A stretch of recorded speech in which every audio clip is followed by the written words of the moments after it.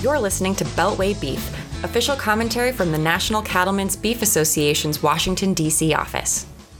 Well, hello and welcome back to another episode of NCBA's Beltway Beef podcast. And today we're catching up with Gene Copenhaver. He's the Policy Division Chair for NCBA, as well as a cattle producer from Southwest Virginia. Gene, thanks so much for taking some time to chat with us. Tell us a little bit about your operation. Remind us about your history with NCBA. Thanks, Hunter, for having me. Yes, I'm from the southwest corner of Virginia. Me and my son Will run a stocker operation in that area, and I'm fifth generation cattleman from that area, and he is going to be a sixth generation. Hopefully his children or my other grandchildren will be seventh generation. So we have a lot of work to do to make sure that happens and we sustain this industry. So, Gene, let's talk about some of the breaking news. You just came out of a meeting with Speaker of the House, Mike Johnson, Congressman from Louisiana. Tell us a little bit about that meeting and what Speaker Johnson talked about. Very enlightening meeting. Speaker Johnson is definitely a shining light that we probably have needed a long time in that position. He's very knowledgeable about what our commodities and our agriculture. He's in a district that has agriculture, but he told us some things that enlighten us on the Farm Bill too. It might be sooner than later than what we thought before on the Farm Bill, and hopefully we will see in the future. So what does it sound like that Speaker Johnson's thinking about here in terms of some priorities for Congress? His biggest priority is keep the government open, and from what he said, he had met with some of the hardliners on his side of the aisle last night, and he thinks we have a door that's going to be open to get through, and hopefully we can get through that door and keep the government running and get some things done that maybe we didn't think we could get done. This meeting gives me hope as far as what I thought before I went in there, that we might get some things done this year that we didn't think we could get done, even with a 1 or 2 vote majority that he has. You know, it's huge that groups like NCBA have a seat at the table and can talk to folks like the Speaker of the House. What's the message that you and NCBA brought back to the Speaker? The big thing is keeping the animal rights groups out of the Farm Bill. Be very cautious about that, and make sure keep Secretary of Agriculture Vilsack honest about what he's doing, and not be on an agenda that wouldn't be good for agriculture, wouldn't be good for any type of commodity. Let's talk a little bit about some of the other activities you've been up to while you've been in D.C. this week. Earlier in the week, we had the policy chairs and vice chairs in town of the different policy committees. Talk a little bit about why this committee structure is so important and how this reflects the grassroots nature of the policy process.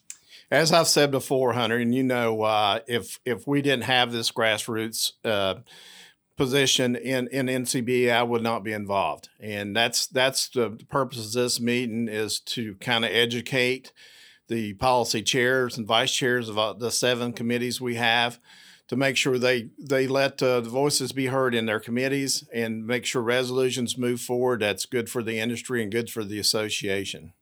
We're a couple weeks out from CattleCon in Orlando. Talk a little bit about what you're looking forward to at the convention. I'm looking forward to networking. I think when you get these positions with NCBA or any other commodity association, the network is as important as some of the other work we do. And to know people in any state in the union and to have the common interest in the cattle business is a great thing to do. I mean, we have a very diverse industry, different sectors. We have a lot of different God-given assets that are different, and we use those assets different. But to learn about the other ways that people do things, and this networking is great for me. What do you think some of the policies being discussed at convention this year might be? Well, it's going to be continue to look at where we can make sure overregulation is not there for our industry. And a lot of those policies are going to be that. We're going to continue to look at the Farm Bill, conservation programs, marketing, all that's in whatever might come up in the next 3 weeks. As you know, there's something different that comes up in the industry every week that our staff deals with, the officer team deals with, and our general membership deals with. What do you say to cattle producers who are maybe thinking about going to convention for the first time? They want to know what it's all about. What's your message to them? It's as one of our past presidents always said, if you're not at the table, you might be on the menu. But this is bigger than that. The networking, the trade show, the entertainment, the family values that we're going to have this year. I'd hate to have to miss that for anybody. Earlier you mentioned the Farm Bill, and we've talked about the Farm Bill quite a bit, but remind us, what's NCBA pushing for in this next Farm Bill? The three main things we're pushing for is, number one, conservation. We want to continue to have these conservation programs. The farmers are the original conservationists, and we need to remember that. Risk management, how popular the LRP program has become and how value asset it is for our producers. And the third thing is, in the 2018 Farm Bill, we set up the vaccine bank, and we need to get continued funding for that for disease preparedness in the future.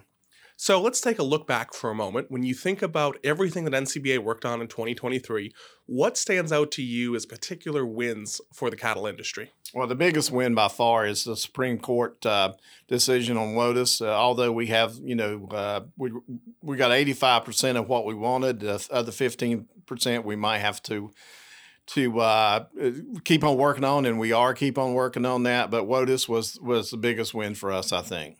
As you look forward to this year, 2024, what stands out as an issue that the cattle industry still needs to keep tackling? Well, this year and in future years, cultured protein is something we want to. We're not afraid of competition, but we want to be on a level playing field with that when it comes. We know what our product is, but we want to know what their product is and how it's going to be labeled and how it's going to be described. We're not afraid of competition. Any independent cattleman will tell you that competition is good, but we need to make sure it's a level playing field. You've been involved in NCBA for some time. You've been a member. You've been involved in the policy process. Talk a little bit about the value of being part of NCBA and your experience with the organization. Being a grassroots organization that you can be a part of, any member can be a part of, and be part of that process is the biggest value. And as I said before, the networking value and the marketing value and everything. If you're not a member and you're in the cattle business, you're serious about the cattle business, then you're missing the boat, because being the oldest and largest cattle organization in the country, we have more ways to protect ourselves than anybody else in the industry. Well, Gene, thanks so much for taking the time to catch up with us here. Thank you, Hunter. This has been another episode of Beltway Beef. Don't forget to check us out online at policy.ncba.org or catch the podcast wherever you get your podcasts from, including SoundCloud, Spotify, and Apple Podcasts.